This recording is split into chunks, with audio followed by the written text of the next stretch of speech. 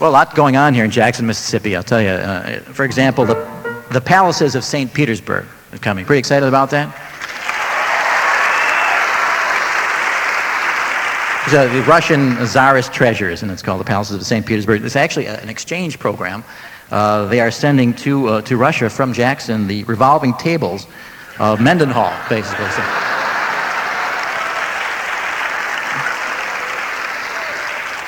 Well, what do you know?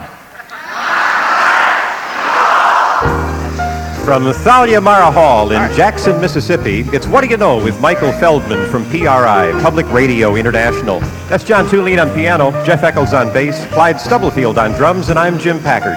In this hour of What Do You Know, author and editor Willie Morris, a living legend, blues singer and guitarist Jack Owens, and the What Do You Know quiz.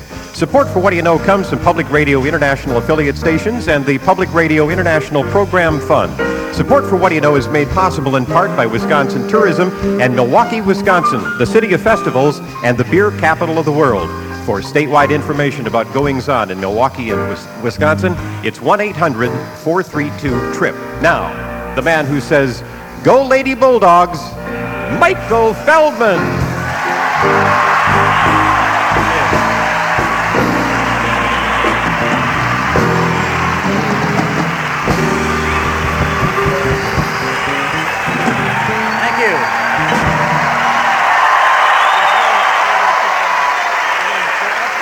Thank you. Well, I can't earn that, so I'm going to stop right here. Very warm reception here in Jackson. Nice to be here. People are very friendly. For example, Jack Stevens. Is he here? Jack sent me a little gift bag of really some exotic things that I wouldn't ordinarily get while coming through the town, and including Sandra Bullock's motel room soap, ladies and gentlemen. From A Time to Kill. This is actually actual soap, apparently, and it's unfortunately it's not used, so it's of no value to me. Very nice. First date facial soap. That's very good. A little gold first date there. So, Jack, thank you for that. And then someone else. Do people actually eat cheese straws? Is this? Well, it's a two-part question. Do people actually like cheese straws? Yeah. Would you eat these with something that kills the taste, or what? I mean, like. Shot of bourbon would probably do it for me. No, they're very unusual. I never heard of those before. And then someone else enrolled me in the Fruitcake of the Month Club, which I'm really happy to. I guess this comes from Georgia, the Claxton Fruitcake. It's pretty good, but they threaten to send me one every month for the rest of my life, ladies and gentlemen, which is like 12 of them to get rid of over the year. So that's really kind of a lot. A lot of rain out here, I guess. Is that typical for this time of year? We had 3.5 inches of rain. Yeah. Wouldn't have been so bad, but William Fulton here from the station insisted upon driving us for what seemed like hundreds of miles to get some, quote, real chicken. You know? I don't know what I've been eating all these years. Apparently it was not real chicken. It was pseudo, it was mock chicken, possibly, like in school, you know, mock chicken legs or something. So we're on these washed out roads driving through Rankin County, you know, I mean, the waters are rising, ladies and gentlemen. Then we're on a spillway, which is very encouraging, you know. Going up over Ross Barnett Reservoir, and I think he's going to dump us. It's the old Yankees are here. Take them up to the reservoir.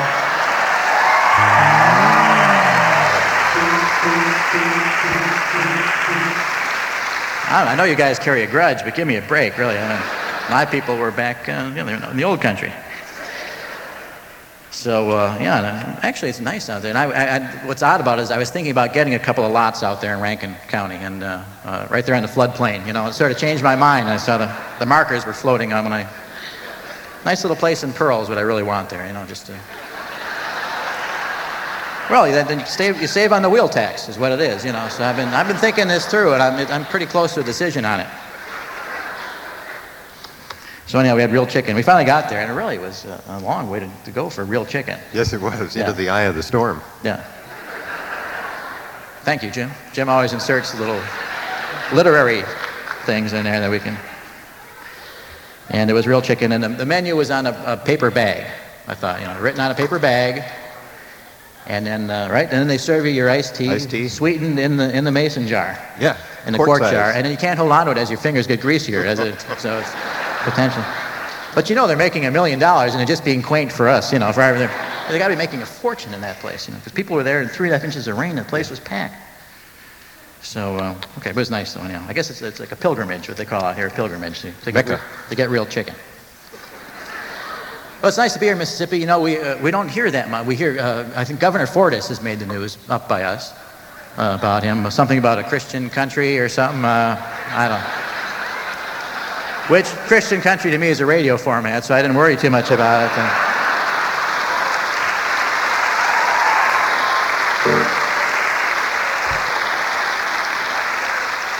You know, all Christian all the time, like Catfish 95, my favorite station now. And great name for it. So we went to dinner last night, so what does Eccles say? The Catfish. He says, now is that cat or is that fish? It's typical.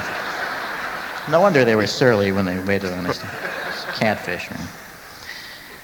Of course, they got now what they call a Mississippi Miracle, so I think that's good. Is it a miracle? Though we haven't heard about this. No, it's in the news up north. They had the Mississippi Miracle, apparently, and I don't know what, I was hoping to see it. And I guess, you know, that's fine. You know, I hate to see a Republican do good, but if it's working out for you, I'm glad for you, you know. What can I tell you?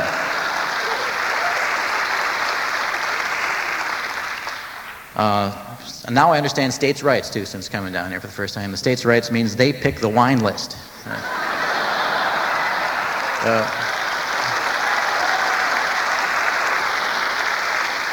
They have apparently a state wine steward who comes around with a towel over his arm and pours the Thunderbird for you into the glass. And you sniff it, swirl it around your mouth, spit it out, and say very nice. And then, but I'm happy to say Mogan David 2020 is number 2 on the wine list, ladies and gentlemen. My people. It's served during the Passover ceremony, as you know, the 2020 and those special ceremonies. So, yeah, the wine laws, or the liquor laws, are something we've been trying to figure out here rather in a hurry. Because I understand it's a dry state except where it's wet. And even where it's dry, people drink heavily, as I understand. That's pretty much we don't know where they get it. And you can get the hard stuff, but they won't sell you the beer. I don't understand that at all in some spots. And then, but there's 2 places in Madison on Sunday you can now drink, so that's good. One of them is the church, unfortunately, so you can't. I don't even know if you can swallow it there. You can just swirl it around. So, but Mississippi is very friendly, and you know, the Civil War does not come up except after 3 or 4 minutes of conversation. So I was a little worried about that. I have to defend the war of Northern aggression. I know that. Yeah, and it happens. The New South, and of course, run by white Republican males, is a big change from the Old South. And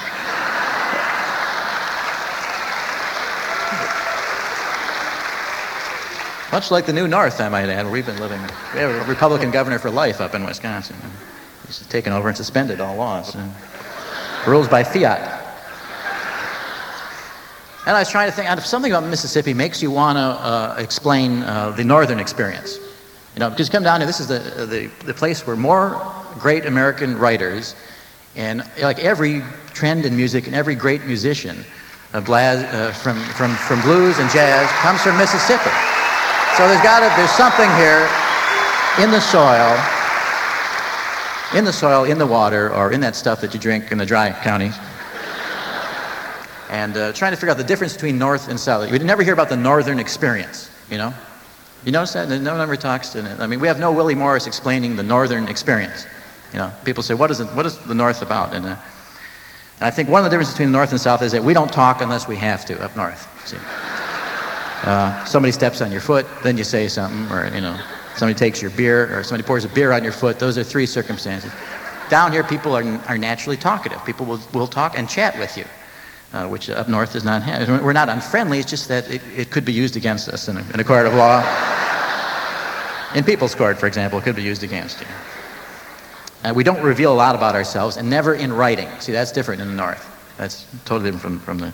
For example, if we had like the equivalent of the Snopes family in the North, we would never write about them, because we don't want people... That's the kind of thing we don't like to advertise. See, that's why we have no great literature coming out of northern climates. We play them down, is what I'm saying. If we have eccentric relatives, we play them down. We don't talk about them at every opportunity, you know, up north. We deny knowing them. We only go back 1 generation in the North, though, so it's a lot easier. So. And we just go back to that generation for blame. It's like my father's hairline, my mother's bursitis. We just go back to one generation. So you never hear the phrase 5 generations of Feldmans.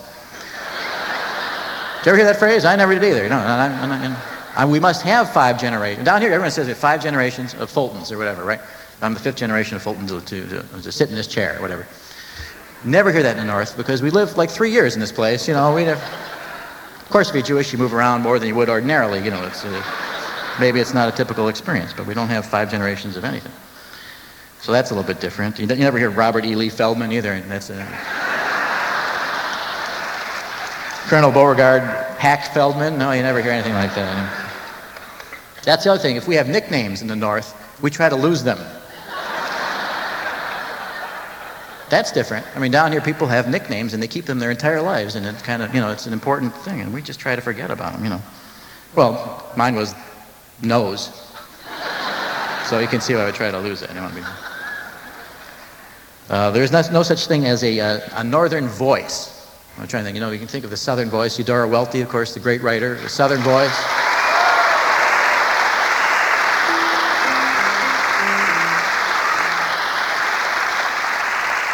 Faulkner, of course, the great Southern voice. Charlotte Caper is here, another great example of Southern voice. But up north, all we have is Garrison.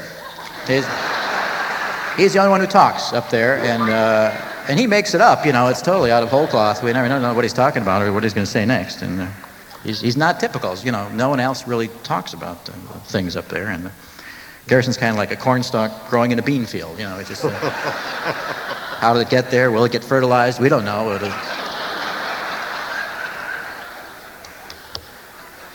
So we don't have a voice. That's the other thing. I'm talking about, Willie will talk about some of this. He'll fill you up on the southern side of it, but the northern side is there's no northern experience, no northern voice. The northern experience can be summed up in the phrase, cold enough for you? And let's face it, you can't base great literature on that, and or even a short story you probably couldn't squeeze out. A poem maybe you got it. Northern cooking, never hear of it, doesn't exist. Northern fried chicken, did you ever hear of it? No. It'll be skinless, we know that, and probably simmered in a little white wine or something, but I'm fed up with it too, I have heard the phrase Yankee vegetables. You ever heard of that phrase? Those are vegetables that aren't cooked for 8 hours. Minimum. To get all the life out of them, apparently. That's the thing. Everything has to be the consistency of okra. So the okra doesn't feel bad, I don't mean the fighting okra here. I want you to know that. That's a separate phenomenon entirely. And we don't have fatback or pot liquor. Pot liquor in the North is pejorative. To call someone a pot liquor, it's not a good thing.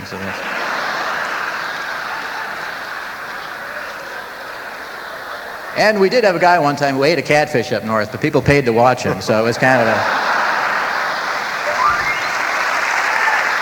Yeah. We have him. It was like, more like, hey, this guy's eating the bait.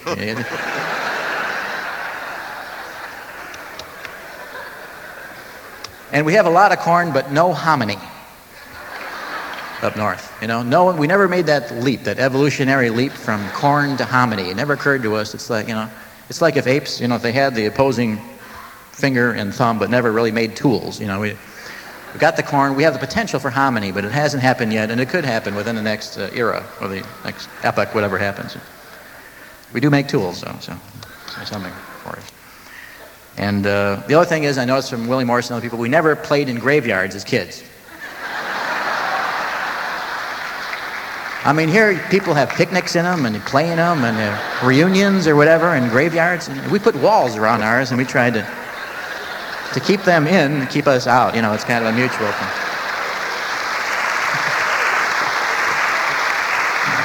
So that's as best as I know the difference between the northern and the southern experience.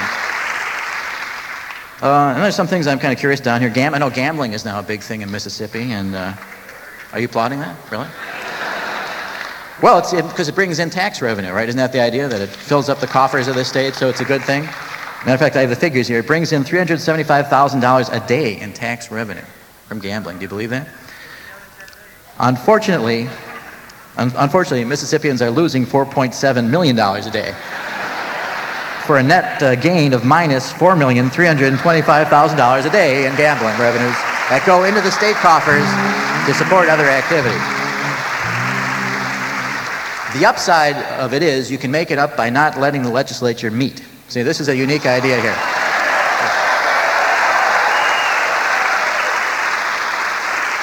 Because the legislature is supposed to meet for 125 days. They've already reduced it to 97 days, and that saves $450,000. So if you cut out the 97 days, you save a total of $2 million, which goes towards the gambling debt. And they can just cavort there at the Sun and Sand Hotel and at their own expense. Thank you very much.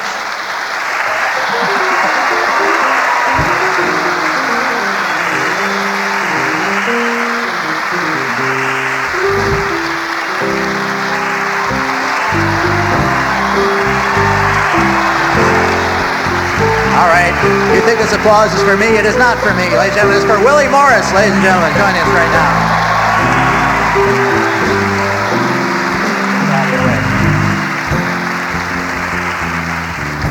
Willie Morris. I was going to introduce you and everything, Willie, and you kind of upstaged me there. Michael, welcome to the great and sovereign state of Mississippi. You bring great cheer from our distinguished sister state of Wisconsin, and I say, go Wisconsin Badgers. Yes, you do.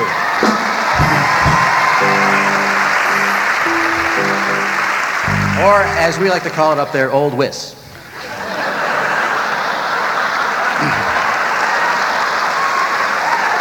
Old Wiss.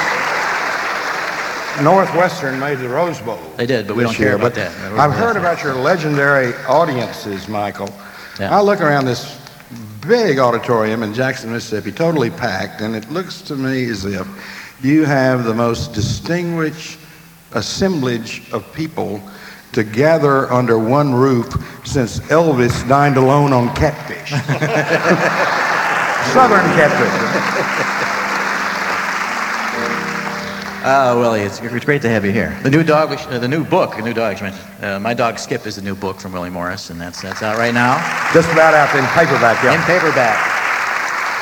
And Michael, before we begin, I've always loved live radio, and can I I was a disc jockey at the age of 16 in Yazoo City, Mississippi. Is that right? Okay. And here are our call letters. Yeah. This is radio station WAZF. 1230 on your dial in downtown Yazoo City, Mississippi, gateway to the Delta with studios high atop the Taylor Roberts Feed and Seed Store.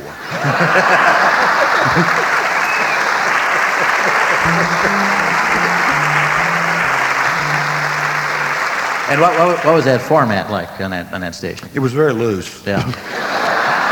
I had a show called Darkness on the Delta, and my dog Skip, I have a little scene in this book. He would come down with me, and he would help me with my call-ins. So, is that right? A remarkable dog. Did he drive you down there himself? Or he drove me down himself. Skip was the most remarkable dog. He could drive a car with a little help. He played football.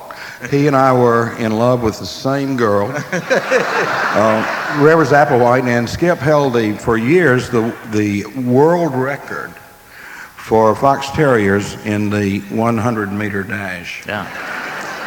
4.7 seconds. Yeah. Now the football, what was the secret as far as it's hard for a dog to carry a football ordinarily?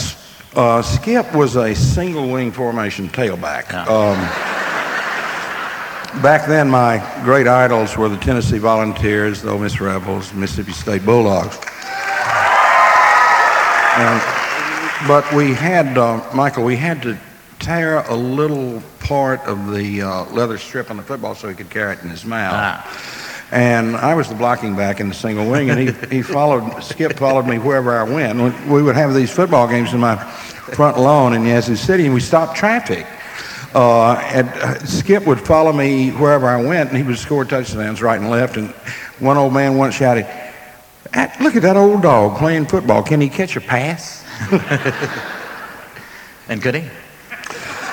You didn't work that out, did you? I mean, it's hard for a terrier to receive. I mean, as a receiver, they're limited. Skip was not in our pass patterns. He was basically a running back. He was a running back. Yeah. He was also a pretty good Methodist. Yeah. How did you know? Because he would come down. My mother was the organist in the church, and Skip would come down, and once he disrupted the service when Mrs. Stella Birdsong, who had the worst high C quaver with the tenacity of a steel riveter. And Skip and some other dogs came down. This was long before air conditioning, Michael, that great desecrator of conversation. That and may I say television. Yeah, The live radio is good on. But Skip came down the aisle one day with these other dogs when Mrs. Stella Birdsong hit that high C, which was worse than anything that Adolf Hitler ever muttered, and started moaning and left, and we could hear him from 6 blocks away. But Skip always knew where I was. He could get into any place where I was. He was an extraordinary dog. He had the most uncanny sense of ESP. He knew where I was at any given moment. And we grew up together. He was really not my dog. He was my brother. And I will say that this is the only book I've ever written that I genuinely enjoyed writing. It was in the very process of doing it, I, of course, had to revisit those childhood and boyhood scenes, which were a small southern town in the World War II era. It afforded me a chance to revisit those fantastic memories. And this is in Yazoo City? In Yazoo City, Mississippi. Yeah. And you know what Yazoo means? No, I don't. Yazoo is an old Indian word that means death or waters of the dead. So when we were playing sports in the Delta Valley Conference, people from, say, Belzona or Indianola or Itabena always called us Death City. Yeah. But we always whooped them. Yeah.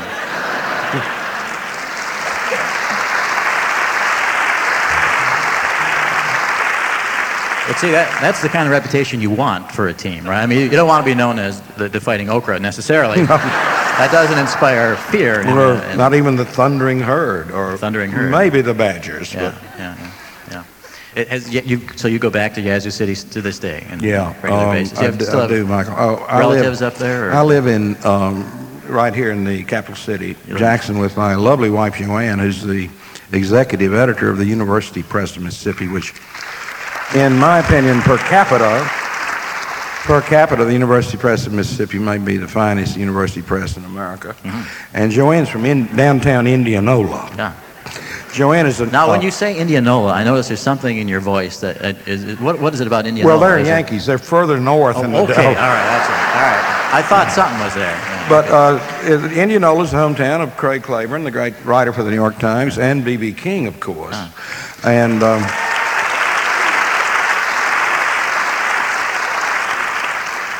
my wife, Joanne, entered the University of Mississippi with James Meredith in 1962, which I always call the last battle of the Civil War. Yeah. And my wife, Joanne, is a Chi Omega intellectual. Now, that is not an oxymoron.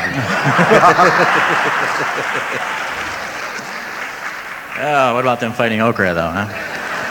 Are you familiar with the Fighting Okra? You're a big sports fan, aren't you, in general? Yeah, what is the nickname of Marshall University? Don't know. The Thundering Herd. Is it? Mm-hmm. Yeah. The Fighting Okra are Delta State University. Did you play all sports yourself? No, I know all sports. Yeah. I played all sports. Good little baseball player? Good baseball player. Yeah, I was struck out 4 times in the Southern Finals when I was 16 in the stadium at LSU in Baton Rouge by a little left-hander named Seth Moorhead, who now is a car salesman over there, who later made it to the major leagues with the Cubs and the old Milwaukee Braves. He struck me out 4 times in one game, but it was the first game we ever played at night. Oh, so you didn't adjust to that. We'd never played at night, so we really couldn't see that curveball. Did they have lights? They had lights in the Baton Rouge Stadium, but they were rather weak, and sometimes you could not tell the baseballs from the bugs. Yeah.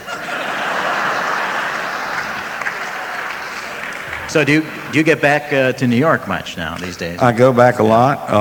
What I mean, I lived in New York for 20 years. Yeah. One of my regrets is that my dog Skip never went to New York. Never went to New York. I think if Skip had gone to New York, he would have been mayor. He would have beaten Ed Koch. But I mainly miss my friends up there. Yeah. But you had a dog in New York, didn't you? I had Black Lab, yes. Pete was that in there? Pete was the mayor of Bridgehampton, Long Island. Yeah, that's right. And I brought him down here. It was, Michael, it was one of the most histrionic moments in the tawdry history of my life when I persuaded my Yankee dog, Black Lab Pete, who was the mayor of Bridgehampton, to come to Mississippi. Yeah. And he finally jumped in the car with me. My son David Ray and I came down, and Pete fell in love with the South. He started eating collard greens. His favorite song was "You Ain't Nothing But a Black Lab Hound Dog." So, do you get tired of being asked to explain the South, or what the Southern voice is, or what's different about the South? Or Well, now, what is the South? Where are we now? Is this the South? to me, this is the South. Yeah, South Milwaukee to me is the South. Well, I have an explanation about why Mississippi and the South have produced so many great writers, men, women, blacks, white, and such marvelous blues musicians, and such great athletes, white and black, like Jerry Rice from Mississippi Ballet, Walter Payton, Brett Favre. Steve McNair, Brett Favre, Brett Charlie Favre, Connolly. I have been asked all over America, Michael, why Mississippi is so distinctive. You know, we have our failings, but we're coming along good. But why Mississippi is so artistic and athletic, and I always say there's something in the quality of two things: memory and the sour mash bourbon.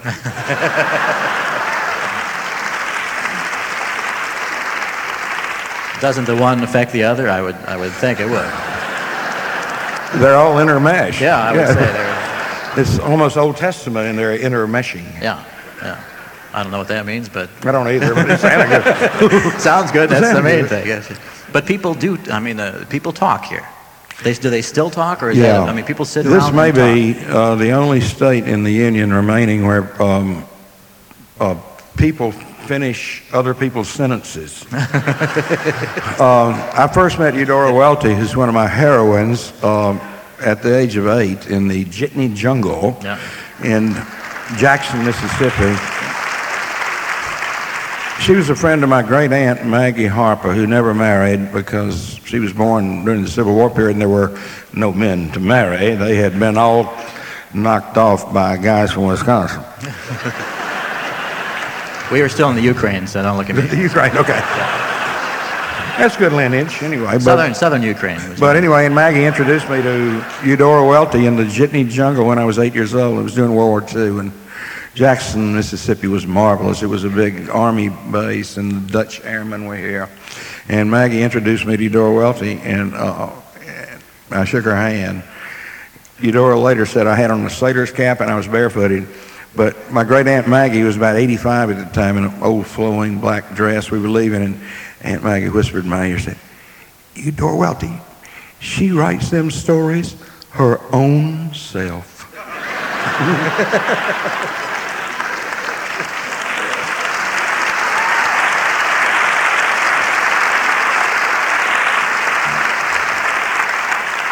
So, what if Faulkner had been born in Hibbing, Minnesota? Would that have changed the course of Southern literature, do you think? No, his name would have been Garrison Keillor. He would have written The Sound in the Snow. Something like that. That's a good question. I'm not being facetious. No, go ahead. I do it I all think, the you time. know, I think great art, great artistic vision exists anywhere. If Faulkner had been born in Hibbing, Minnesota, he'd have written great stories. They would have been different stories, but they would have been great stories with a marvelous universality that, with the chords of his Nobel Prize speech, the old enduring heart, the human heart in conflict with itself.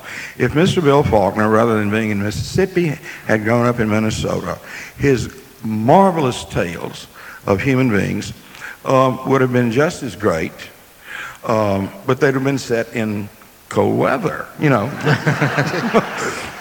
You wouldn't have had any mosquitoes to speak of. But would the characters have been there? They would have been there. There would have been different characters. But there is a universality, I think, to the human genius of a William Faulkner or a Eudora Welty or any of our number of our great writers, Ellen Douglas, right on down the list, Richard Wright. His characters would have been different characters, but they would, at the same time, have meant a great deal to people in Mississippi as his characters mean to people now in Minnesota. Mm-hmm. It's a matter of feeling and degree, I think. Yeah. And does that still exist in the South? I mean, all right, now that matter of feeling is kind of a Southern trait, the matter of being talkative, the matter of taking literature seriously and reading it for the insights it brings. I mean, does that still exist? Do we still have very much so. Still breeding ground very much so, for Michael, writers? despite, the shopping malls and the suburbia and the subdivisions without sidewalks. We don't sit on the front porches anymore and tell stories and hear the old people tell stories because we're inside because of air conditioning and because of the great silencer of conversation, television. I love live radio. But yes, indeed, the Southern tradition of storytelling and the King James Version of the Bible and old people telling young people stories, which is really a way, they gave us a way to see, although we didn't know it at the time. It's still very much true, I think. I hope I'm not being too sanguine. I always consider myself, people ask me this a lot, are you a Southern writer? I consider myself to be an American writer who lives in the South. I love the South. I think we've had our problems, but we've come a long way, and we will always, forever, tell stories, especially when people from Madison, Wisconsin come in. Tell me a story. We got time for like a short story that you could tell? An example of a... Tell me one of those stories, William. An example of a story? Yeah, give me a story that, Okay, I'll give you a story about my dog, Skip. Okay. Because it's coming out in paperback next week. And Skip hated Adolf Hitler. My story about my dog Skip is set in World War II, and Skip would listen on the radio to Hitler. This is just as World War II is about to break out, and I never knew a dog so down on Hitler.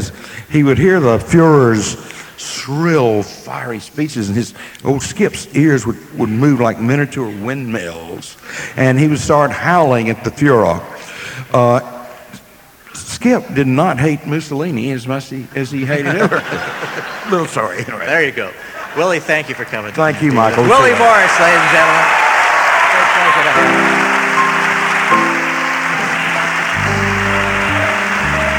There's the book, My Dog Skip.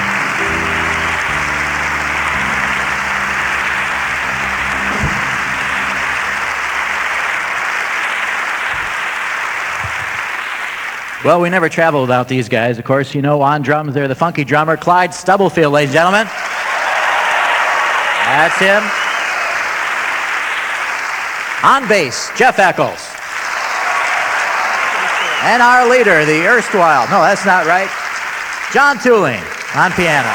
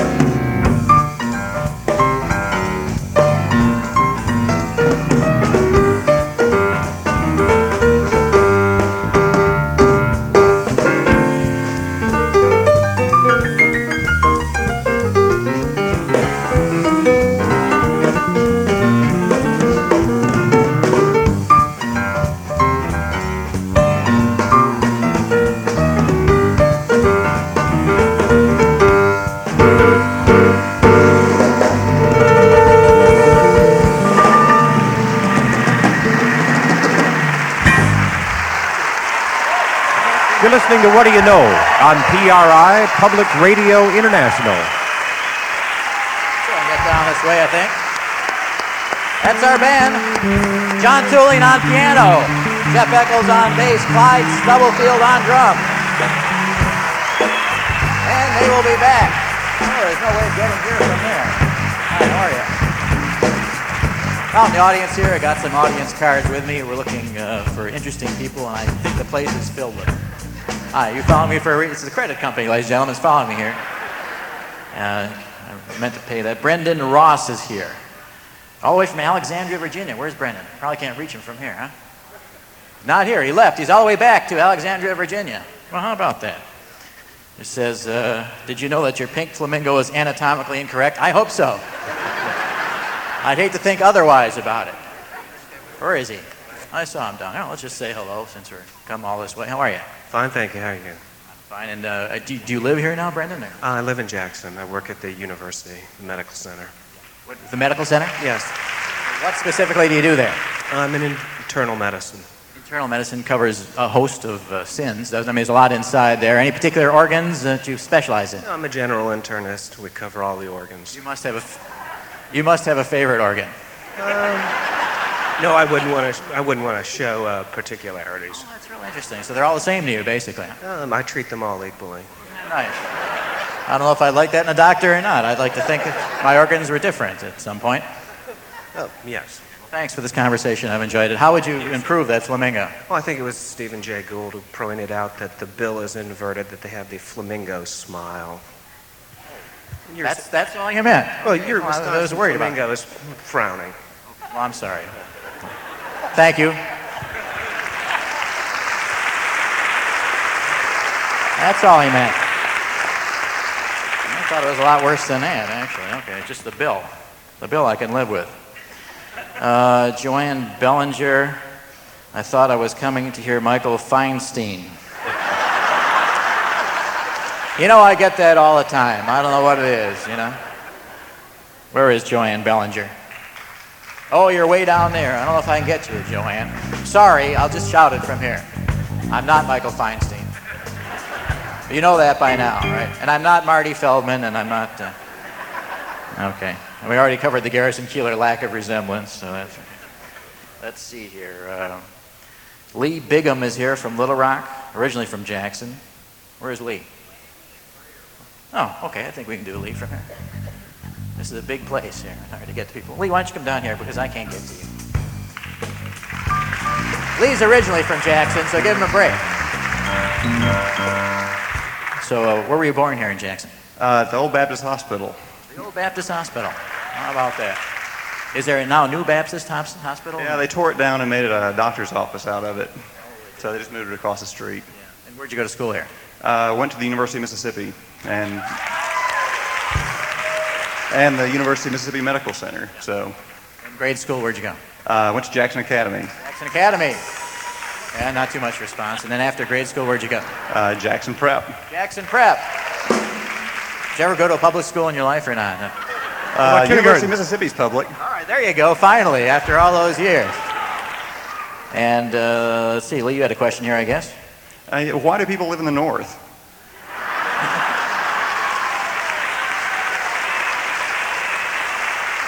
You know, we've been asking ourselves that question every day of our lives, especially we have a foot of snow back there waiting for us. Well, you know, because, I mean, the rain goes away.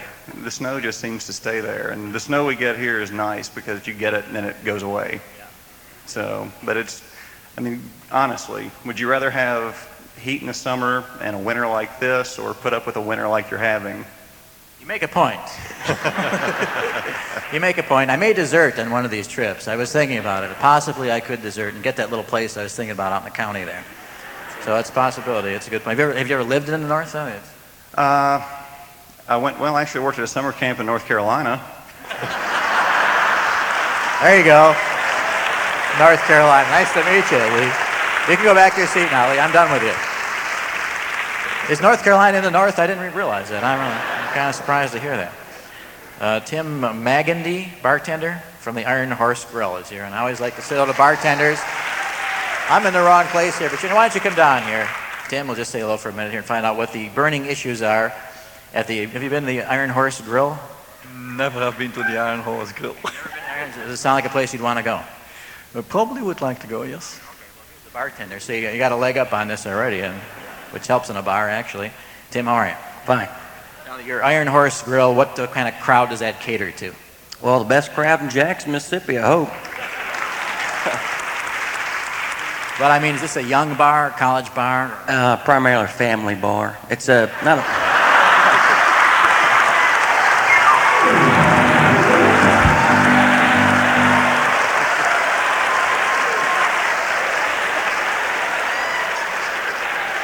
So you're saying the whole family can drink at the Iron Horse Grill?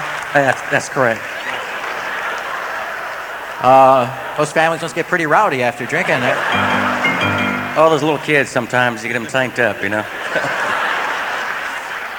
Oh, yeah, and well, that's kind of interesting. How long have you been bartending? About 6 years. Yeah. Is there a drink that's kind of a local drink that we might not know about up north? Is something that you mix here? Well, we're known for our Iron Horse margaritas. Your what? Iron Horse margaritas. So what makes them different? Well, they're made at the Iron Horse. And the entire family is drinking them. That's different. That's correct. It's just Dad out there by himself, or maybe Mom comes along. Okay, well that's good. And people now, what's the? Now you must hear a lot of topics of conversation. Everyone talks to the bartender.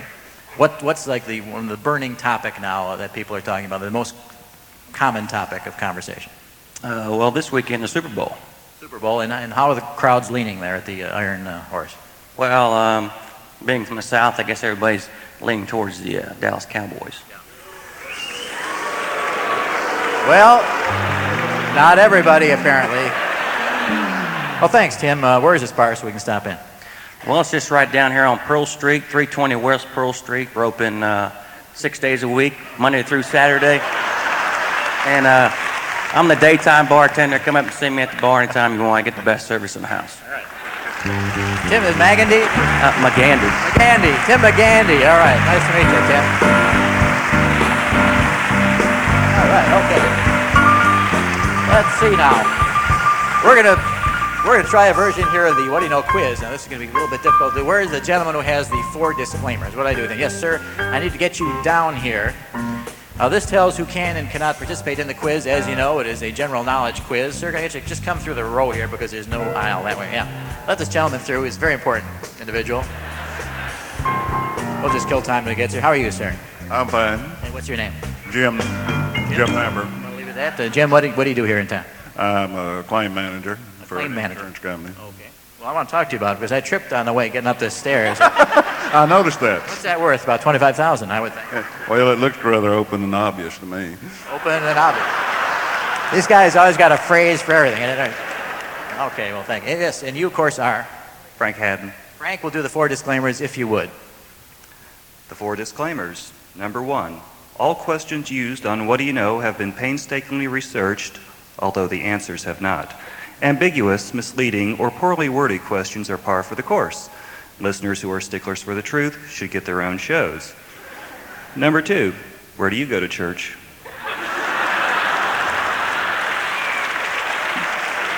Number 3, persons employed by the International House of Radio or its member stations are unlucky to be... So I wrote that by hand there. Lucky to be. Are unlucky to be working at all, let alone tying up the office phones trying to play the quiz. Listeners who have won before should sit on their hands and let somebody else have a chance for a change. Number 4, all opinions expressed on What Do You Know are well-reasoned and insightful. Needless to say, they are not those of the International House of Radio, its member stations, or lackeys. Anyone who says otherwise is itching for a fight. Well done. Thank you very much. Those are the rules. Now let's see the hands of those who like to try the Method What Do You Know quiz. As you know, it is a general knowledge quiz. Chance for you to win fabulous prizes simply for knowing what you know. Yes, this gentleman over here in the black coat. Yes, the black vest, sweater vest. Come down here if you would, sir. Yes, this is your lucky day. How are you? Hi. Nice to meet you. Who are you? My name is Vic McTeer. Vic, are you from here? I'm from Greenville. From Greenville. Oh, you're the guy shouting Greenville over here.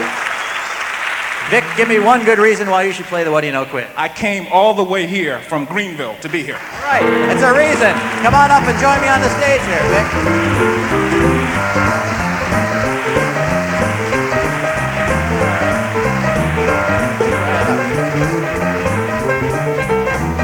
All right, Vic, walk right this way if you would. Here. Down here. No, we're going to keep going here. Here's your chair. Have a seat if you would.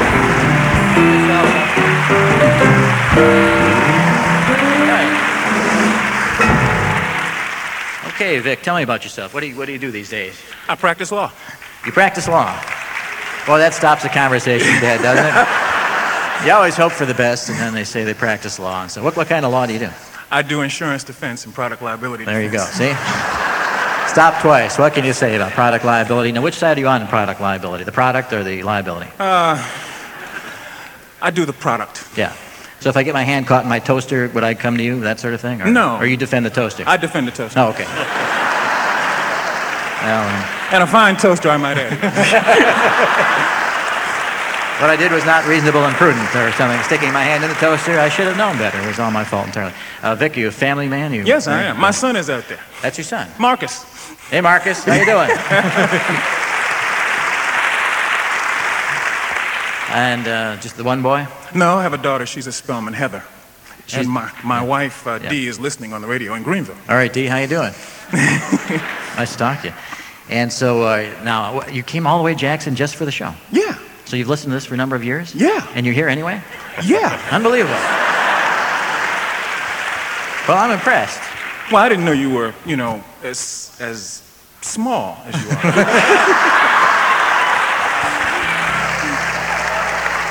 I hate to disappoint you, Vic, really. It kind of... I would have been bigger had I known I was going to meet you. Well, I'll tell you what we're going to do. Someone out there calls and gets to play along with you in this quiz. You're familiar with this format, so you know what goes on here. Yeah, I think so. Yeah. Jim, what number do they call here? That number is 601-353-0710.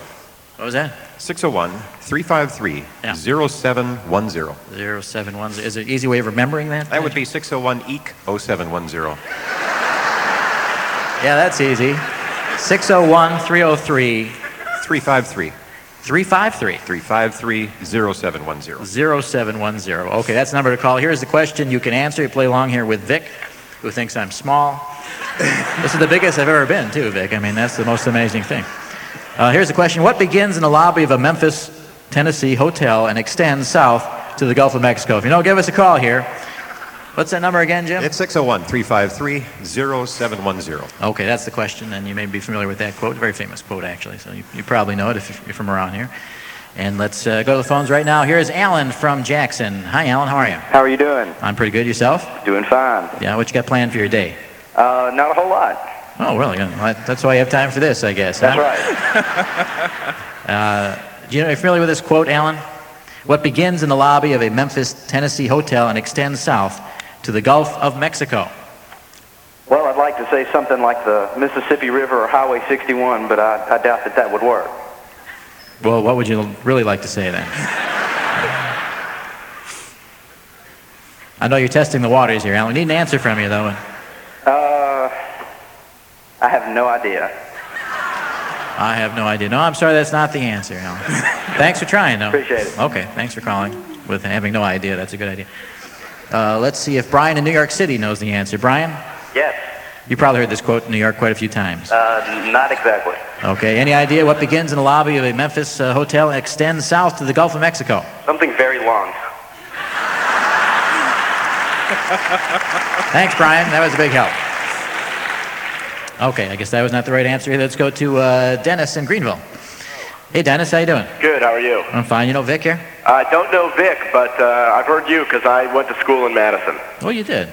And what are you doing in Greenville now? I work for a TV station. Oh, that's great. Dennis, what does this quote refer to?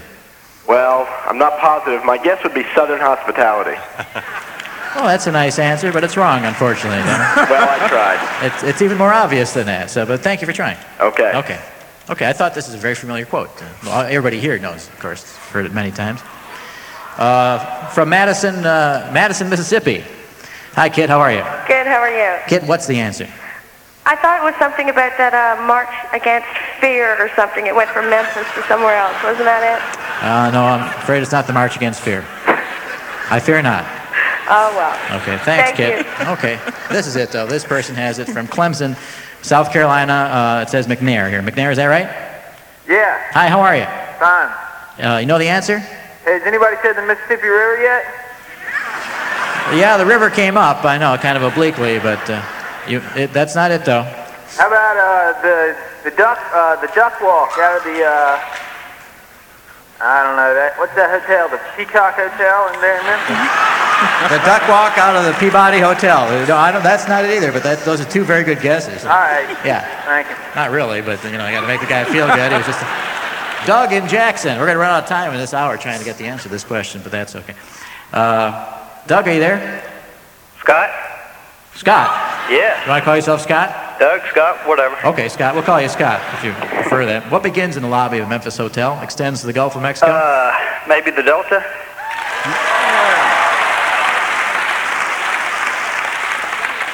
Can we accept that? Yeah. All right, well, it actually refers to Mississippi. It was the definition that Faulkner himself gave to the state of Mississippi, but we will accept. It's not?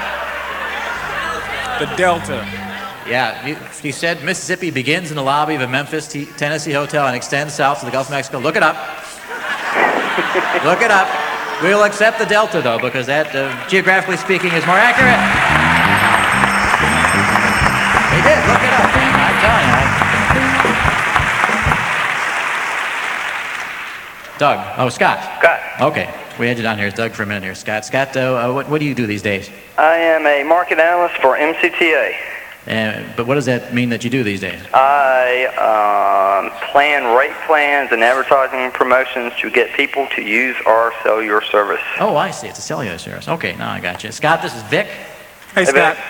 He defends toasters in court or any sort of product liability. We all need defending. Yes, we do. But if you're a product, you do.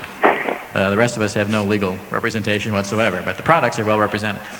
The two of you work as a team. Familiar with that concept? I believe so. Yeah.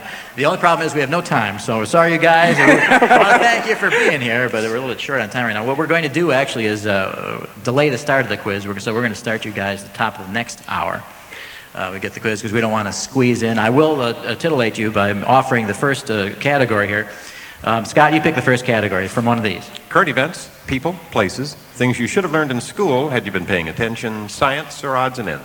What would you like? Current events. Current events. This is the question that we will lead off this quiz with. Right out of the news, the problem is you could put on a lot of fake fat. What am I talking about in the news currently? That is the question. We won't ask you to answer it right now. We want you to think about that. The problem is you could put on a lot of fake fat.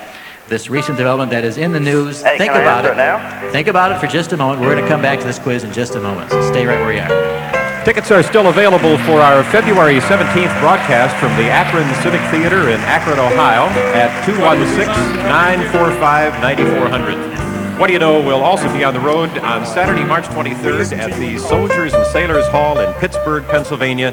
Tickets are on sale today at 412-396-5481. Support for today's broadcast of What Do You Know is provided in part by the Mississippi Division of Tourism. For travel information on the South's warmest welcome, it's 1-800-WARMEST. What Do You Know is produced by Wisconsin Public Radio for Public Radio International. Michael Feldman, producer international. We'll be back.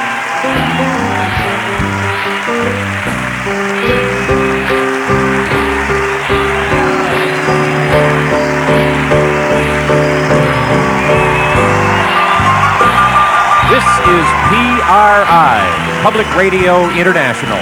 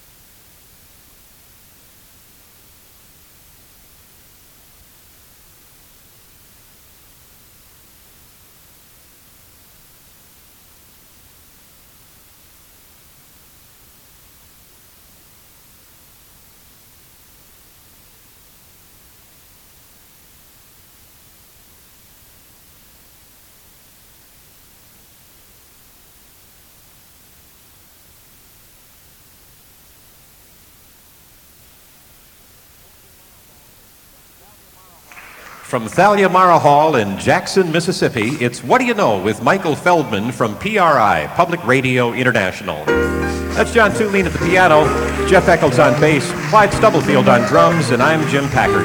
In this hour of What Do You Know, humor columnist and personal trainer Jill Connor Brown, blues singer-guitarist Jack Owens, and the What Do You Know quiz with Vic and Scott. Support for What Do You Know comes from Public Radio International affiliate stations and the Public Radio International Program Fund. Support for What Do You Know is made possible in part by Wisconsin Tourism and Hayward, Wisconsin, home of the Fishing Hall of Fame, where you can stand in the jaws of a 4-story high muskie.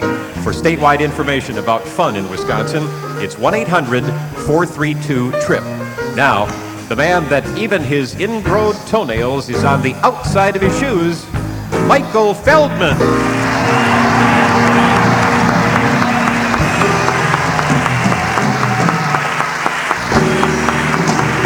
Thank you.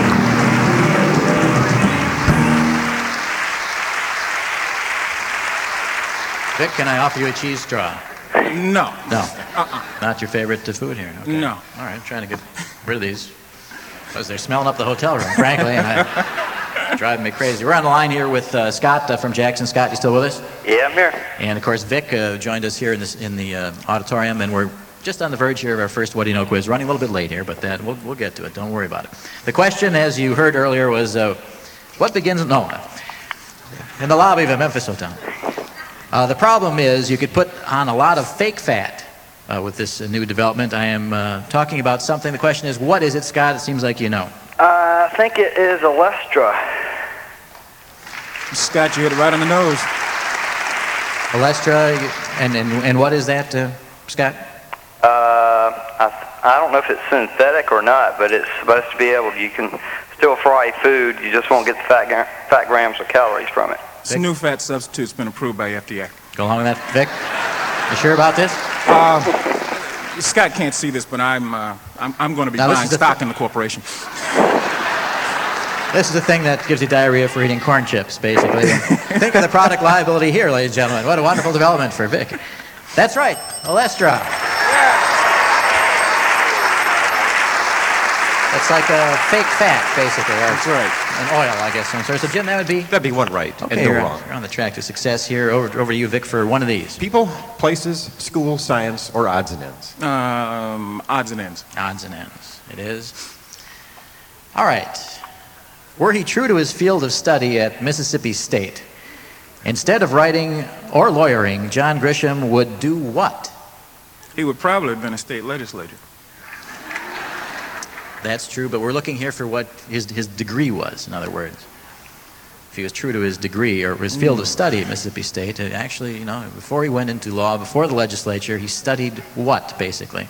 He went back and just argued a law case here, but he really should go back and do what if he was using his degree from Mississippi State? Any ideas, Scott? Gee, I graduated from there. I should know. I think it's either political science or business. Any idea, Vic? Please don't shout things out, friends. This is it.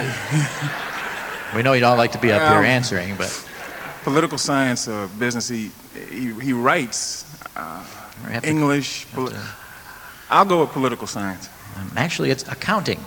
His degree was in accounting. You gotta be kidding me. Yeah, he should be doing your taxes, lady. You should come back here and do your taxes. Little known fact, I guess. I thought it was widely known. Jim, what's the score now? One right and one wrong. Okay, don't panic. You still got, 3 more chances to get 2 more right? 2 more right. Yeah, so this probably will happen. Very rarely it doesn't. Scott, way to lay the pressure on us. Yeah, no, I don't mean, it's almost impossible to lose, but I don't really want to panic you at this point. It has happened. Scott, one of these. People, places, school, or science? People. People it is, all right. All right, is it 97 out of 100, 98 out of 100, or 99 out of 100 people in Jackson do not read the Sunday New York Times?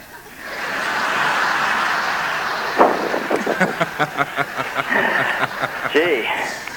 I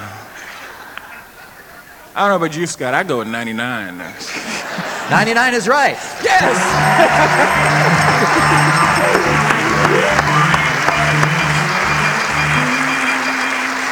Scott, unless you disagree, I guess I should have No, I was thinking 99 myself. Okay, 99. All right. And Jim? 2 right and 1 wrong. Where's the one person who reads the Sunday New York Times here? Oh, there he is. Right there, gentleman in the 16th row back there. 2 right and 1 wrong. Okay, excellent. So you get this one right and you've won the quiz. And what remains, Jim? Places, school, or science?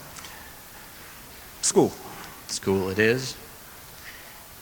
Okay. What's wrong with this sentence? I attended William T. Sherman Elementary School in Jackson, Mississippi.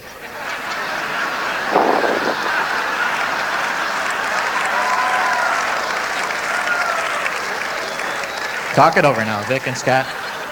I wouldn't believe there is a school by that name in Jackson. I'll go with Scott on that one. That's right. It should be Milwaukee, Wisconsin, because that's the school I went to. Sorry. So you won the quiz. Yes!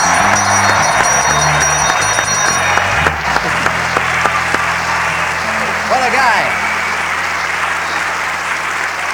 Nice going, Scott and Vic. You've won some fabulous prizes, and here they are. Scott, you've won dinner for 2 at the Suave and Urbane Bravo Italian Restaurant and Bar of Highland Village here in Jackson, Mississippi.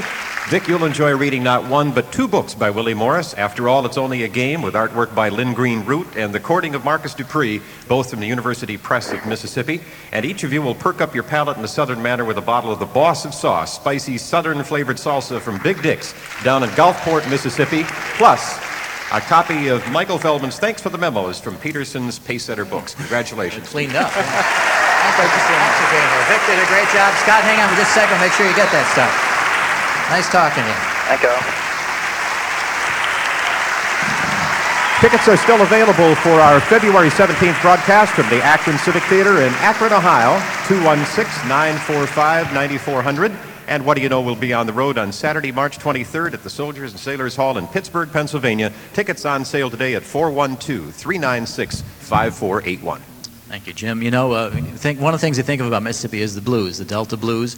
The fact that the blues is probably the most original American music form and influenced the entire world, as a matter of fact. And one of the greatest practitioners of that style of music, the blues, is Jack Owens. He's from Bentonia, Mississippi.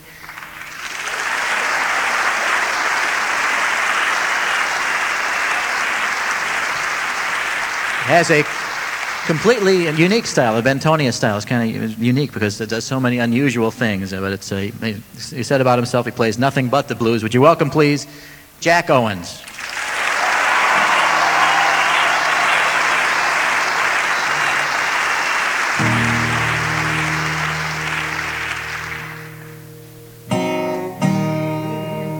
Ready when you are.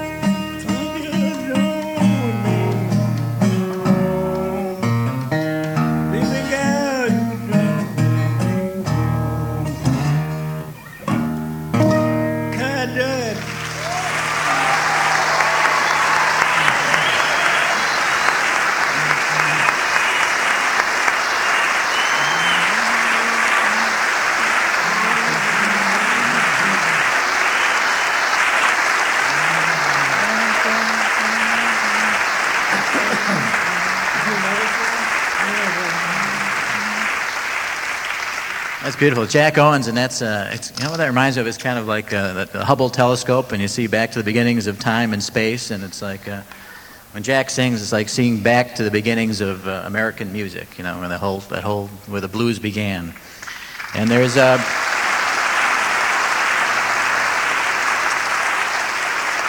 is a record I'll refer you to. It's called Jack Owens and Eugene Powell, and that's called The Last Giants of Mississippi Blues. Right, and that's a CD. It's an album that is available. It's on Wolf Records. And here's it. I'll give you a P.O. box. P.O. Box 375 in Vienna. And if you read the Living Blues too, if you want to know more about this, and that's a good clue as to the blues music. And Jack, can we ask you to do another one? Yeah. Feel like doing another tune? I don't understand the Calvin. Yeah. Can you do one more for us? Oh, do another more? Do another song for us. Yeah. We got you here. We're not going to let you go with just one tune. Here's Jack Owens once again.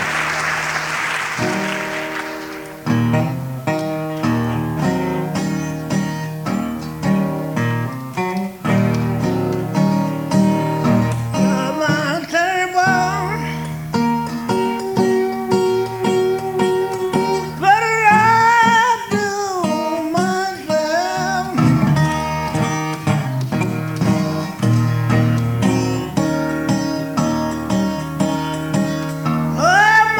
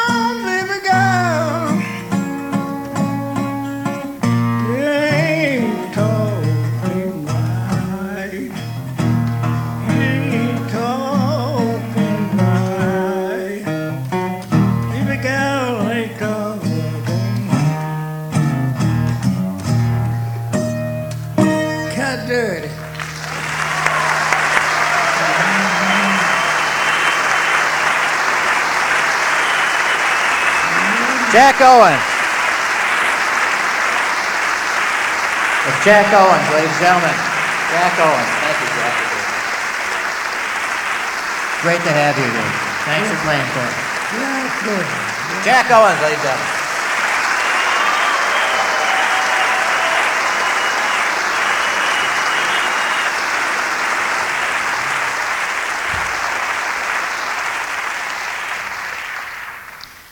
Oh, that's terrific.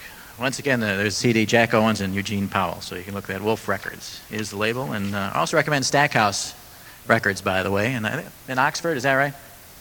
Stackhouse? Is that fair to say? Clarksdale, excuse me. Clarksdale, that's right. What am I thinking? Clarksdale, only the home of the blues. Where am I? What's the matter with me? In Clarksdale. That's good. Check out Stackhouse. You'll enjoy that, too. And now, here's a young woman who appears to be an interesting woman. Not just visually, but I mean in a lot of senses here. We've got Jill Connor Brown joining us right now. She is a columnist and a physical trainer, I understand, too, which is kind of interesting, you must admit. And Jill, nice to have you with us here. It's nice to be here. Now, you know, I've read some of your earlier work, and it's pretty far-out stuff. There's some of the columns you used to do under, what was it, a phony name that you used? Betty Fulton. Betty Fulton. Mm-hmm. There was no Betty Fulton. Well, yes, there's a Betty Fulton. Betty Fulton is a sheep. Mm-hmm. Betty Fulton is a sheep? Father Guido Sarducci, Don Novello, put out a book called the Shellville High School Annual, in which it's just like a high school annual, but everybody in it is a sheep.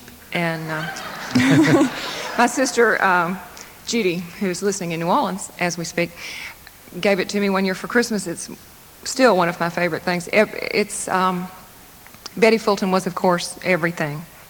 It had... Just like a high school annual, it had the faculty sitting in the lounge smoking, but they were sheep, and they were all different sheep, and the freshmen were all little bitty sheep. And they had the clubs, school clubs. I forget what I asked you, to tell you the truth. Is this Betty how Fulton. Does this tie into you your asked career? about Betty Fulton. Betty Fulton. And I'm telling you about Okay. Betty Fulton.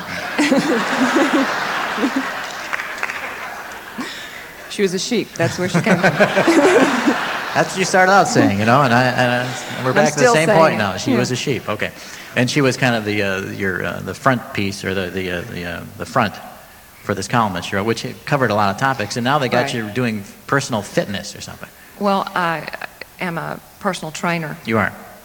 Sometimes. Mostly I'm a shepherd. I do. We'll come back to the sheep thing. It's the sheep. It's kind This of Betty the sheep Fulton thing motif was- is for my life. But I keep people from hurting themselves with weights. Well, where does the shepherd come in? I just herd them around in the weight room. Oh, okay. All right. People are sheep to you, in other words. Some. Oh, all right. Okay. All right. And so personal training, but your original topics ran the gamut. Do you feel a bit narrowed down now in speaking just about personal training because you seem to have a wide range of interests? Well, Betty Fulton was a whole different deal. Betty Fulton was in the Diddy Wah Diddy, which was a newspaper that we put out. Yeah. Thank you. So that's not the daily paper here in Jackson. No. It's not the Jackson Diddy and Wah then Diddy. I now write, I write, For the... we'd be better off, but I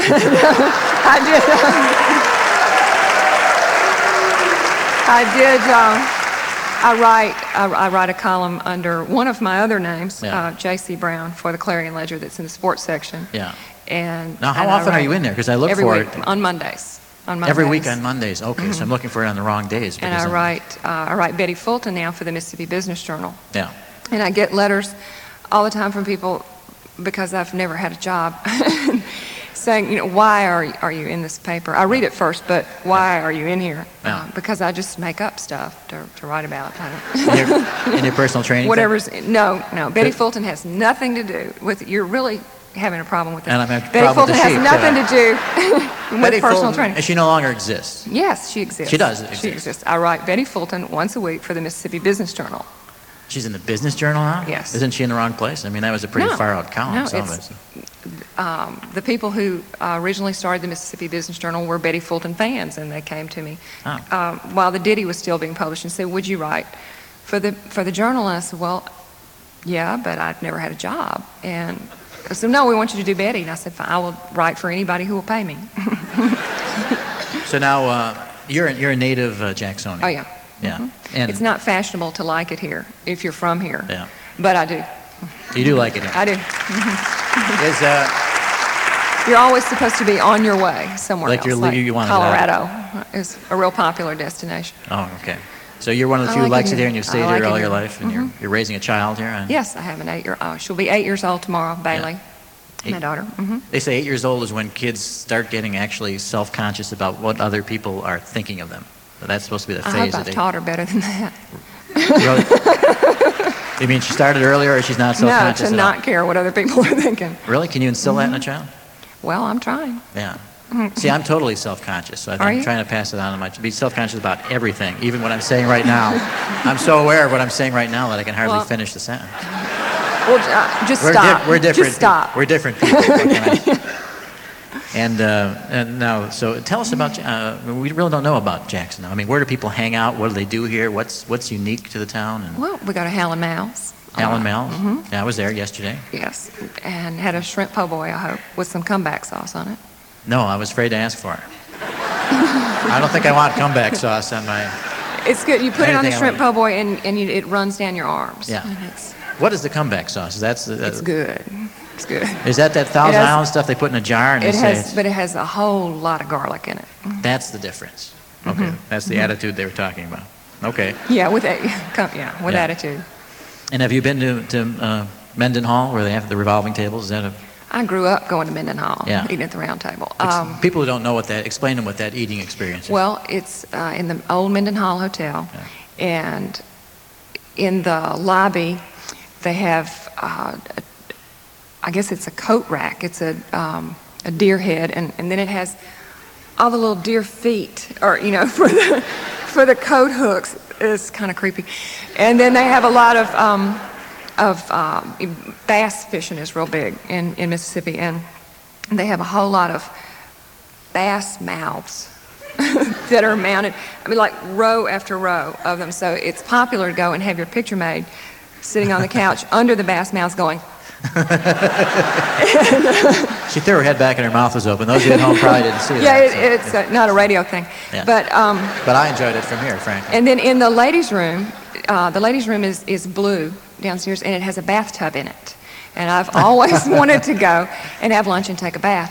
But the food the food. There is food there, too. I thought we is just got to the coat incredible, and racks. it's worth the drive down there. And this is, you don't have to they get have up because these it's. huge round tables that are lazy Susans. They go around, and they will bring out food till you can't eat anymore. Yeah. And they have really good fried chicken with the skin on. Thank you very much. Yeah. And I which prefer is it the that best way. part. Yeah, it is. I agree totally. And they have good chicken and dumpling. All their food, their desserts are not good, but Oh dear. they're not. Let's not be too honest, But shall we? their desserts are lacking. But I usually make chocolate stuff for dessert, and we take that in the car just to protect supply. You're an unusual person. Have you been told that before? Now, if you're sitting there at the Mendenhall and what you want is on the opposite side of the wheel, are you allowed to give it a spin? Spin it and around, yeah. What if Mhm. someone is reaching for something at that time? And It's every man for himself. it is? Okay. It's like 40 people sitting around this wheel, Yeah, though, isn't it? I mean, yeah, 3 or 4 tables. Yeah. Mhm. Okay. Well, that's kind of an interesting thing. Is that the most unique place around here as far as eating? It's one or- of the best places. Yeah. Yeah. Some friends of mine came through on their way from New York to California, Alan and Trey, and so we had to immediately go there. And they like to take pictures of their food. I'm not sure why, but and they send me pictures from their vacations of their food. And so they had purchased a video You're lucky to camera. have friends like that. Really. A lot of people don't. 2 in a million, and they had purchased a video camera for the trip to record all their food in live action shots. And so we put the video camera on the revolving table, and it would go around. It was sort of pointed down, so it would get either people's food or their chest, unless they would get down like this to be. And it was the best thing in the whole movie. What about, I know there's casinos are springing up all around Mississippi now. Do you indulge at the casinos? Part of that life? I have been once. My friend Donna Sons, who's a sweet potato queen, Donna, yeah, I met which Donna. we will talk about shortly at great length. I don't think so. Guess again. But I'd vote for you, I guess, if I was voting right now. Yeah, my money's on me. But Donna and I made a trek to the casinos in Vicksburg one night, and our friend Fran had told us which one to go to. She said all of the best people would be at this one, and we were not like dressed up, or we were like normal. But the crowd response to us as we walked through was like we were like movie stars. Like the crowd parted wherever we went, and we finally determined that we were the only two people there who had all our teeth. And so. We did go to, they did have a good buffet with, like, we ate all of the au gratin foods on the buffet. And, but we didn't manage to, we were so disoriented by the people with no teeth that we didn't play one slot. Nothing, we just walked through. Yeah. So that's your only experience? That was it. They told me to ask about the casinos, and that was it? The only time you I had been in had casinos, teeth and they didn't. That was it totally? It was, and we were all very put off by it, but I had been in casinos on ships before where everybody was really well-dressed and tan and polite, and so I was not prepared for people spitting. And we didn't do that either. So that set us apart from the crowd. And do you have a cabin out at the Neshoba County I Fair? stay at the Perry Cabin in Happy Hollow, not to be confused with the Perry Cabin in Beverly Hills. Yeah. Pippa Perry is standing, waving frantically over Pippa. Here. That's the drunken woman I met last night. That's right, yes. Yeah. Figures you guys would know each other. Pippa, Hi, Pippa is also a sweet potato queen, which we're getting to. I don't think so. And yes, we are. We are.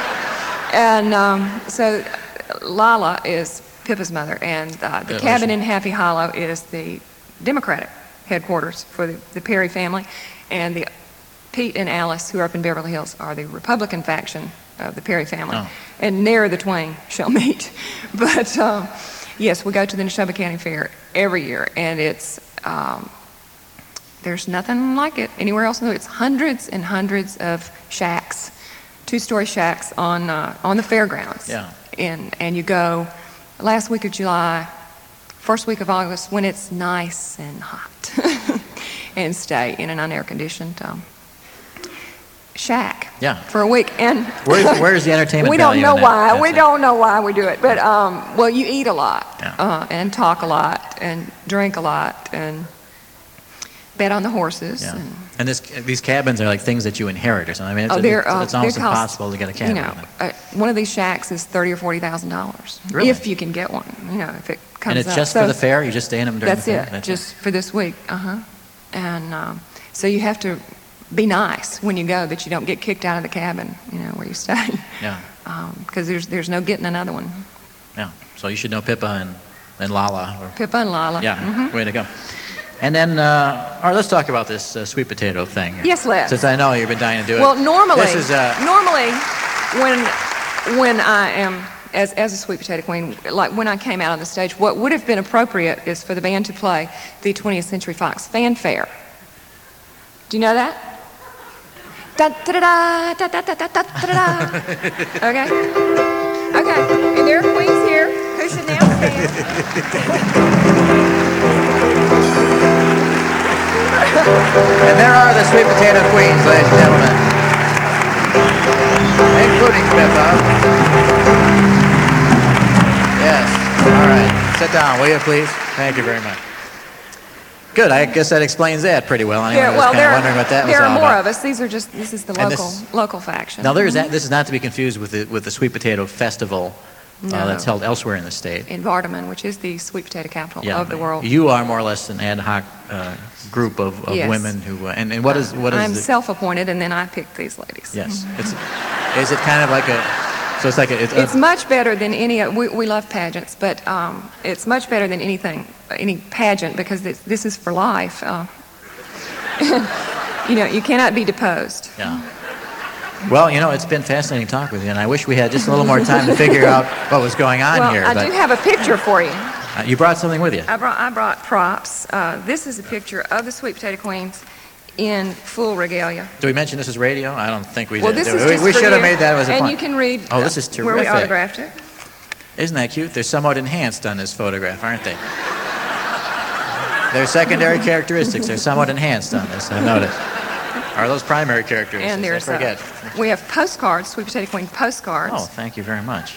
There you go. Queens of the Jungle. This is your float, or this is your performing? There's a different theme of the parade every year, and one year it was Elvis, and we love to come out of things. We built a giant Elvis head that would hold 8 of us in these costumes inside the head, and the face would open, and we would come out to the 20th Century Fox Fanfare. You need some horns, guys, but... Yeah. Oh, they have them, believe me. Jill, I want to thank you for being here. Jill Counter Brown, ladies and gentlemen. You can read her in the Clarion Ledger and in the business paper. And she's very fit, isn't she? You got to admit. How about that?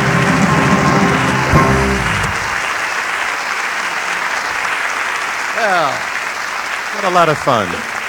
I'm nonplussed. I don't have a chance to go through my cards, and I'm still reeling from that experience. But we're going to go in the audience here and say hello to people, because that's the least I can do. Otherwise, we have a big gap in the format here. That's one of the things. Yes, what is it? What is it? What? Well, here, come here. What is this? Oh, no, don't give me this now. You prepared for this. I did. Yes. I was born in Milwaukee. You have to read number 8. When I moved here, people would look at my last name, and instead of saying, "Oh, I knew your mama from..." Memo. Yeah. Memo from up in the Delta. Yeah. They would just ask, "Where are you from?" Very good. I'll come back this way, I promise. Oh, Okay, please. yeah, really good. Whoa, she has prepared material. That's bad. Hi, how are you? Did you want to say hello? Yes. I think your applause sign, when he pushes down on it, it goes off. Oh, yeah, it does. Jim's been running the applause sign backwards. So, if you're wondering about audience response today, response when nothing was happening and no response when something was happening, it's because the sign, you've been running the sign backwards. These people need no prompting. Yeah. Yeah, see, the sign's off. The sign is off now. Yes. Hello to someone. To who? To Mark, my favorite ornithologist. Saying hello to an ornithologist. Okay, that's your little, you want to see what your name is so we can... My name is Amy. Amy saying hello to her ornithologist, so that's always a good thing. Hey, Willie, good to see you again. Glad you stayed. Right. She's right behind you there. You should talk, really. Maybe you can figure out what she was saying. Yes? Michael, you bumped me from your show in August. Oh, I'm sorry about that. Now, you're... I'm Vernon Chadwick, and I direct the Elvis Conference at Ole Miss. Vernon, sorry about that. Really, we were going to do you, but what was it? Melville and Elvis, I think, was your topic, and we thought it was a little heavy for our audience. Yeah, it might have been, but your humor is very intelligent, so I was going to try to match wits with you. Yeah, okay. Well, you would have won, and I would have felt bad, and would have resented you. This way, you carry the resentment, so it works out. But nice to meet you, and I'm sure there's a lot of Elvis and Melville, and a lot of Melville and Elvis, and all together it comes out Melvis. I'm very happy. Hi, how are you? Hi, Michael. I'm Dwayne Hurt. My son Matthew is an exchange student in Germany, and you're his very favorite radio DJ. Yeah. And I just want to get this on tape so he can eat his heart out and know I saw you and talk to you. Well, we're on now in Germany, actually. The satellite, we're available in Germany if you have a satellite, so tell him that. Well, he may be eating his heart out right now. Yeah, it could be. Even in real time, that would be great. Nice to meet you. It's a pleasure. Hi, sir. How you doing? How you doing, Michael? I'm good. What's your name? Jim Goodman. Jim, what do you do these days? Well, I'm a retired medical illustrator. A medical illustrator. So you drew all those wonderfully anatomically correct calendars that doctors get? Yeah, sometimes we have specials on livers and spleens. And you do the cross sections showing the internal organs and all that sort of thing? Yes. Yeah.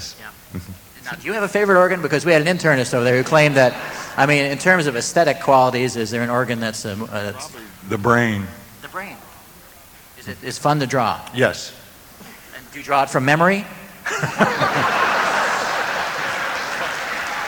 Parts of it. Parts of it. Nice to meet you, sir. All right, tell you what we're going to do. We're going to play another round of the What Do You Know quiz. In order to do that, we have to have people volunteer for it. And it's such a difficult... I've never seen more people volunteer to play a quiz than anywhere else in the world. This is going to be difficult. This is... What? college students, we have college students. It's nice to have college students, but it's always, it's difficult to pick one person under these conditions. Take my wife. I haven't heard that one in a long time. Yes. Now how about, let's go right over here. Yes, what about you? You seem the most enthusiastic. Come on down this way. Come through this entire aisle. Everyone stand up here now because she was standing on her toes and stretching the farthest of anyone in this auditorium. So I think she deserves it. You're good. You're good. I'm sorry. It's tough. It's a judgment call. Hi, how are you? Good, how are you? I hope you continue this enthusiasm. I will, definitely. What's your name? Susan. Susan, where are you from? Hattiesburg. Nice to have you. Susan, give me one good reason you should play this quiz. Because I made it my goal to be on the quiz today with you. How do you like that? And dreams do come true, ladies and gentlemen. Susan, come on down this way if you would. Are you with me? Susan, everybody? You know everybody? Everybody, Susan. Okay. Right down here if you would. Right up there.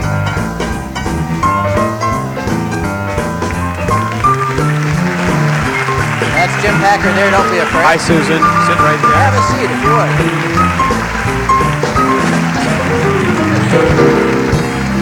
All right, Susan. Now, why were you so determined to get on this quiz, Susan? Because I love your show, and I listen to it a lot. Well, isn't that nice? And I also like to be the center of attention. You do? Why don't we just sit here for a while and look at you? Everybody can see you pretty good. The spotlight is on her, and the band can play a little interlude while we focus on you. So you do. Are you?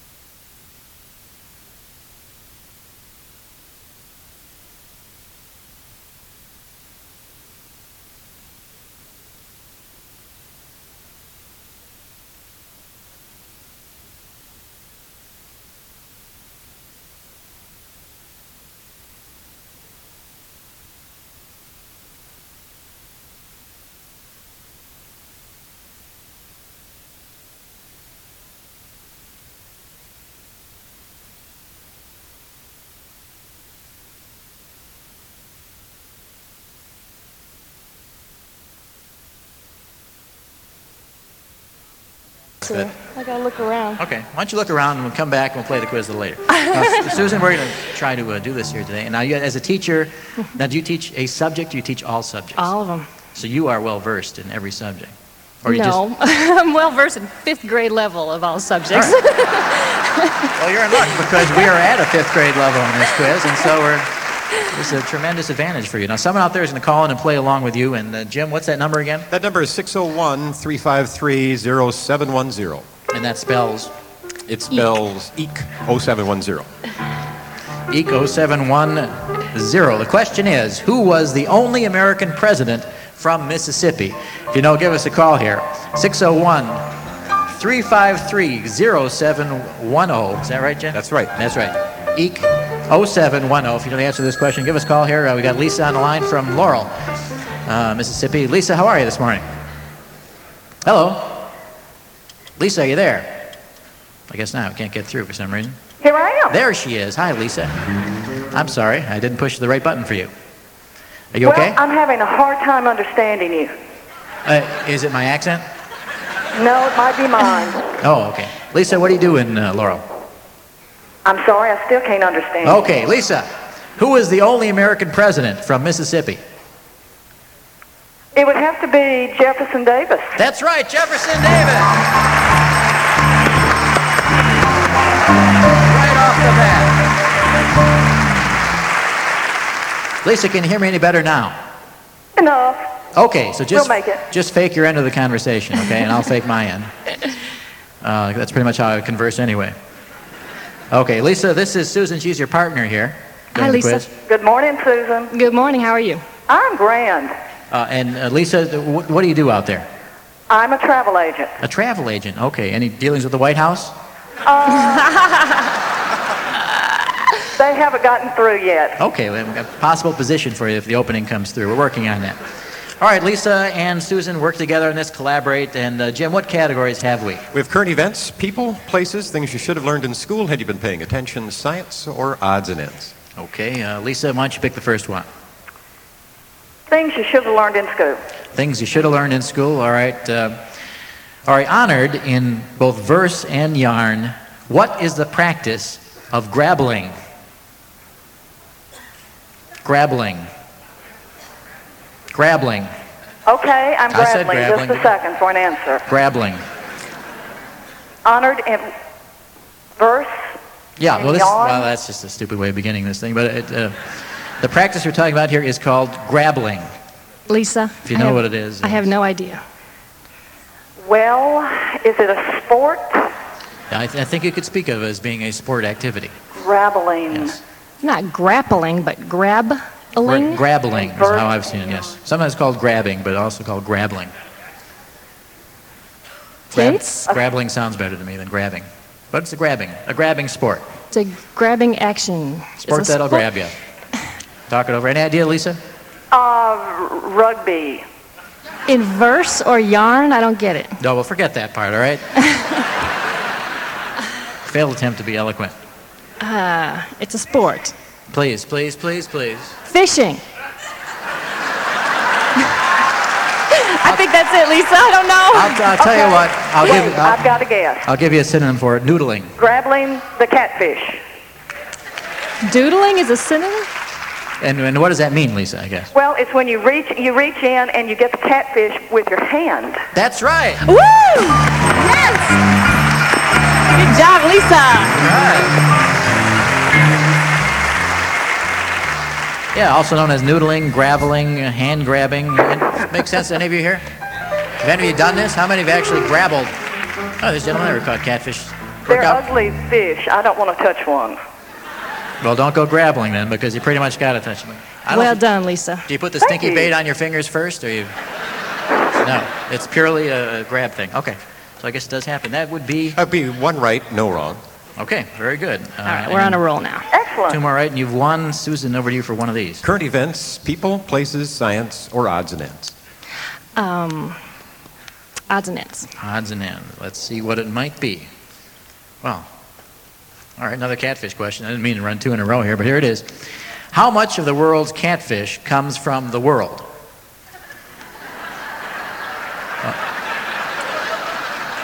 The rest, it comes from Mississippi. So that's it. How much of the world's catfish comes from the world? Is it 10%, 20%, or 30%?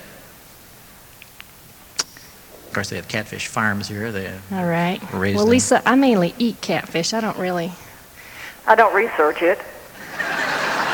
She finished your sentence for you. That's what he said happens in the South. That's what Willie said happens in the South. That's really cool. That's really 10, cool. 20, and 30 other choices? Yeah. So in other words, do 80% of the catfish come Right. from... I got it. Okay, I got it. Okay. Or 90 or 70. So 10%, Well, 20%, or 30%? I'm not sure, Susan. I'm going to say, well, I'm thinking the low end. Don't you think, like 10%? From outside of Mississippi, Mississippi produces 90% of all catfish in the world. You think that's too high?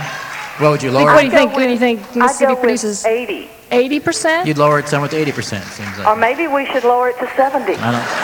Are you sure you want to go that far with it? I think 80. 80 I could see lowering it somewhat, but I can't see... But don't want to go overboard. I don't know if I would lower it that much. Well, I think we need to go with the 80. You don't want to go overboard and grabble this whole thing. I'm sorry, so you're saying? 80%? 80% is right. Yes! Or 20%. Excuse me, 20%. What is it? Belzona, is that right? Belzona is the catfish capital of Mississippi?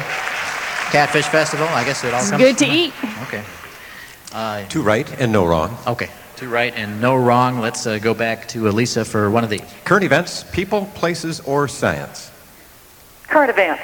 Current events. Oh boy. Sure you want current events? No. Okay, I don't think you do. What was the other categories there, Jim? They were people or places. People or places, or you can have current events if you wanted, but Places. okay. Do I want that one? Well, I don't know. Yeah, I know who to blame for this one if it doesn't work out for you, though. Okay, name one of the leaders honored on the 4 pedestals reserved for Mississippi statesmen in the Capitol in Jackson. Lisa, I'm not from here, so This better be right, is all I can say. This is your fault totally if this is wrong. Name one of the leaders honored on the 4 pedestals reserved for Mississippi statesmen in the Capitol here in Jackson. Okay. Could it be LQC Lamar? His painting is up. We saw him in the old Capitol. Well, it might not be. There are none? There are none is right. Congratulations. How did you know that? There are none. But sure, they just have guns with it. What the heck? What a brilliant insight that was. How did you make that leap of faith? Oh, that was great. They're just vacant. They're vacant pedestals. So if you have a bust and you want to take it over there, you can rest it there in one of the 4 pedestals. Now you've won the quiz, and you can actually go away fairly happy right now. But Jim, what else could they do? They could go on and they could try for the mother load. All they have to do is answer correctly 2 more questions from our 2 remaining categories. Let's and do win it, a Lisa. treasure Come on, trove. let's go. Mother load. And I will tell you, we have really quite a mother load, don't we? We've got a wonderful We've one of our array. best mother loads. Yes. Yes. The best of Mississippi. Yes. I notice you don't call it the whole kielbasa down here. Not down here. No, not down here. Lisa, you going for it? Come on, Lisa. Yes? Yes. Oh, absolutely. All right. People or science? People or science? Don't they have current events too, don't they? Well, they can still do current events. Yeah, okay. They turned it down. Whose choice? Mine? Yes. People. People, all right. Current events, people. Okay. All right, here's a question. Would more people 65 and older or 18 to 24 retire if they had enough money? Now we're talking about 2 groups here. Those over 65 and over, and the other group is the people 18 to 24. We're saying which of those groups would more likely to say they'd like to retire if they had enough money? I say the 18 to 24-year-olds. I agree. That's right, 18 to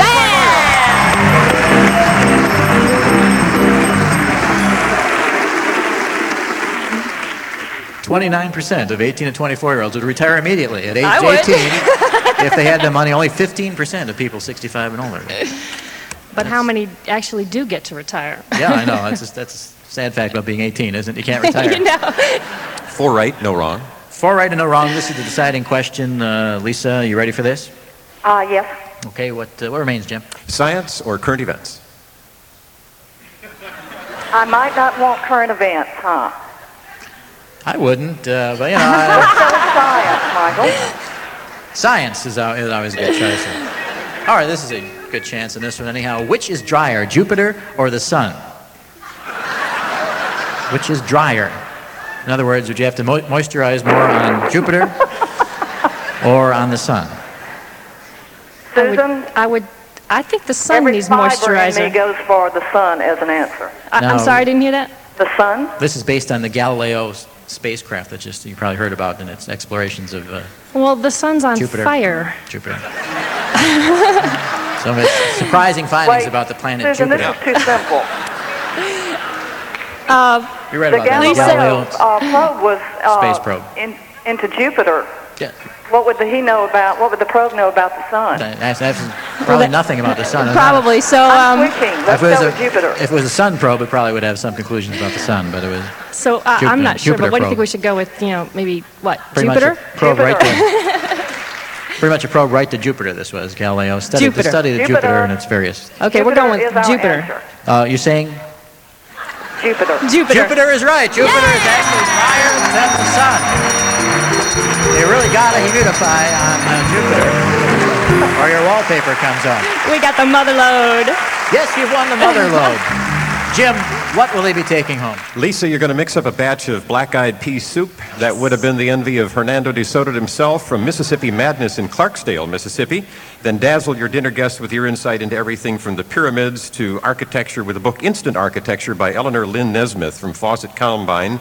You can follow the Natchez Trace with a gift package from Public Radio in Mississippi and Mississippi Educational Television's The Learning Store, including a handsome PRM cap and travel mug and a 1996 Mississippi Crossroads calendar, the quintessential guide to the outside. And you could waste your boss's time at the office reading Michael's Thanks for the Memos from Peterson's Pacesetter books. For you, Susan, you've won a bodacious gift basket that includes the Purolene wafers, toasted and rolled in chocolate, delicious butter cookies, and other sublime confections from the Du Buchler Corporation and in that other Madison, Mississippi. And then assume ownership of the perfect pet. It's our favorite feline friend, Earl the Dead Cat, comes with his own pinup poster. That's from Mad Dog Productions. Also, the Mississippi Natchez Trace gift package, including the calendar, the quintessential guide to the outside.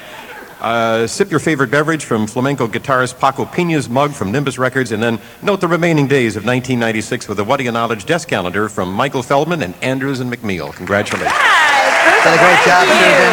Here's a Sandra Bullock soap, too, from the motel there. Keep that. Thanks for playing it, Chris. Did a great job. Nice to have you here. Lisa, hang on just a second. Nice talking to you. Congratulations. Thank you.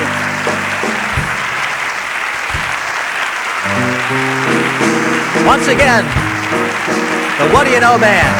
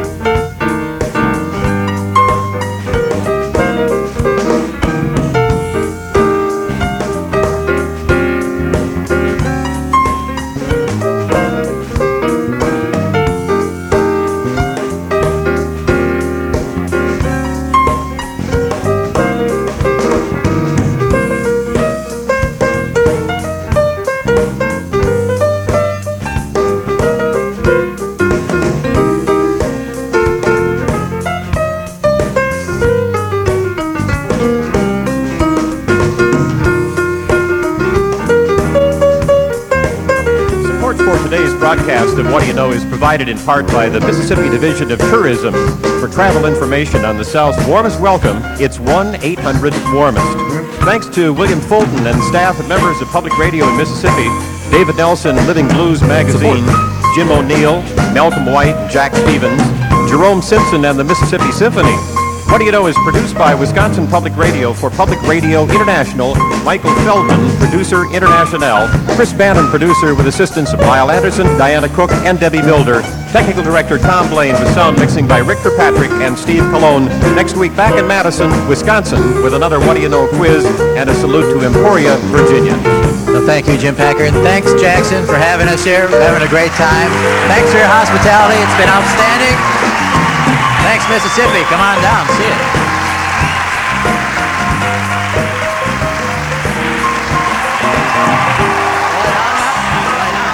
Support for What Do You Know with Michael Feldman comes from the members of this station and from other public radio stations across the country. For more information about What Do You Know, call 1-800-WA-KNOW or WAC Now, Monday through Friday. You can send your memos, questions, complaints, and fan mail to Michael Feldman, care of What Do You Know, 821 University Avenue, Madison, Wisconsin, 53706. PRI, Public Radio International.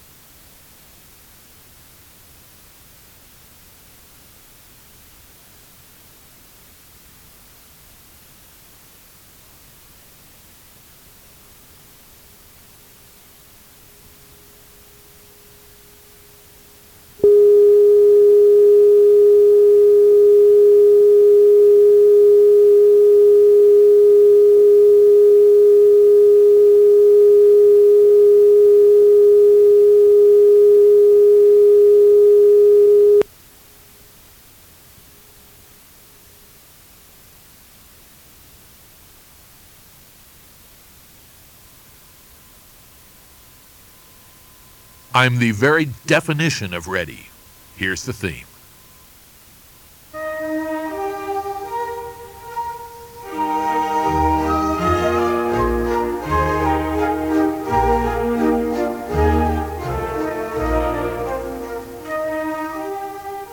Hello there, I'm Peter Schickley, and this is Schickley Mix, a program dedicated to the proposition that all musics are created equal, or as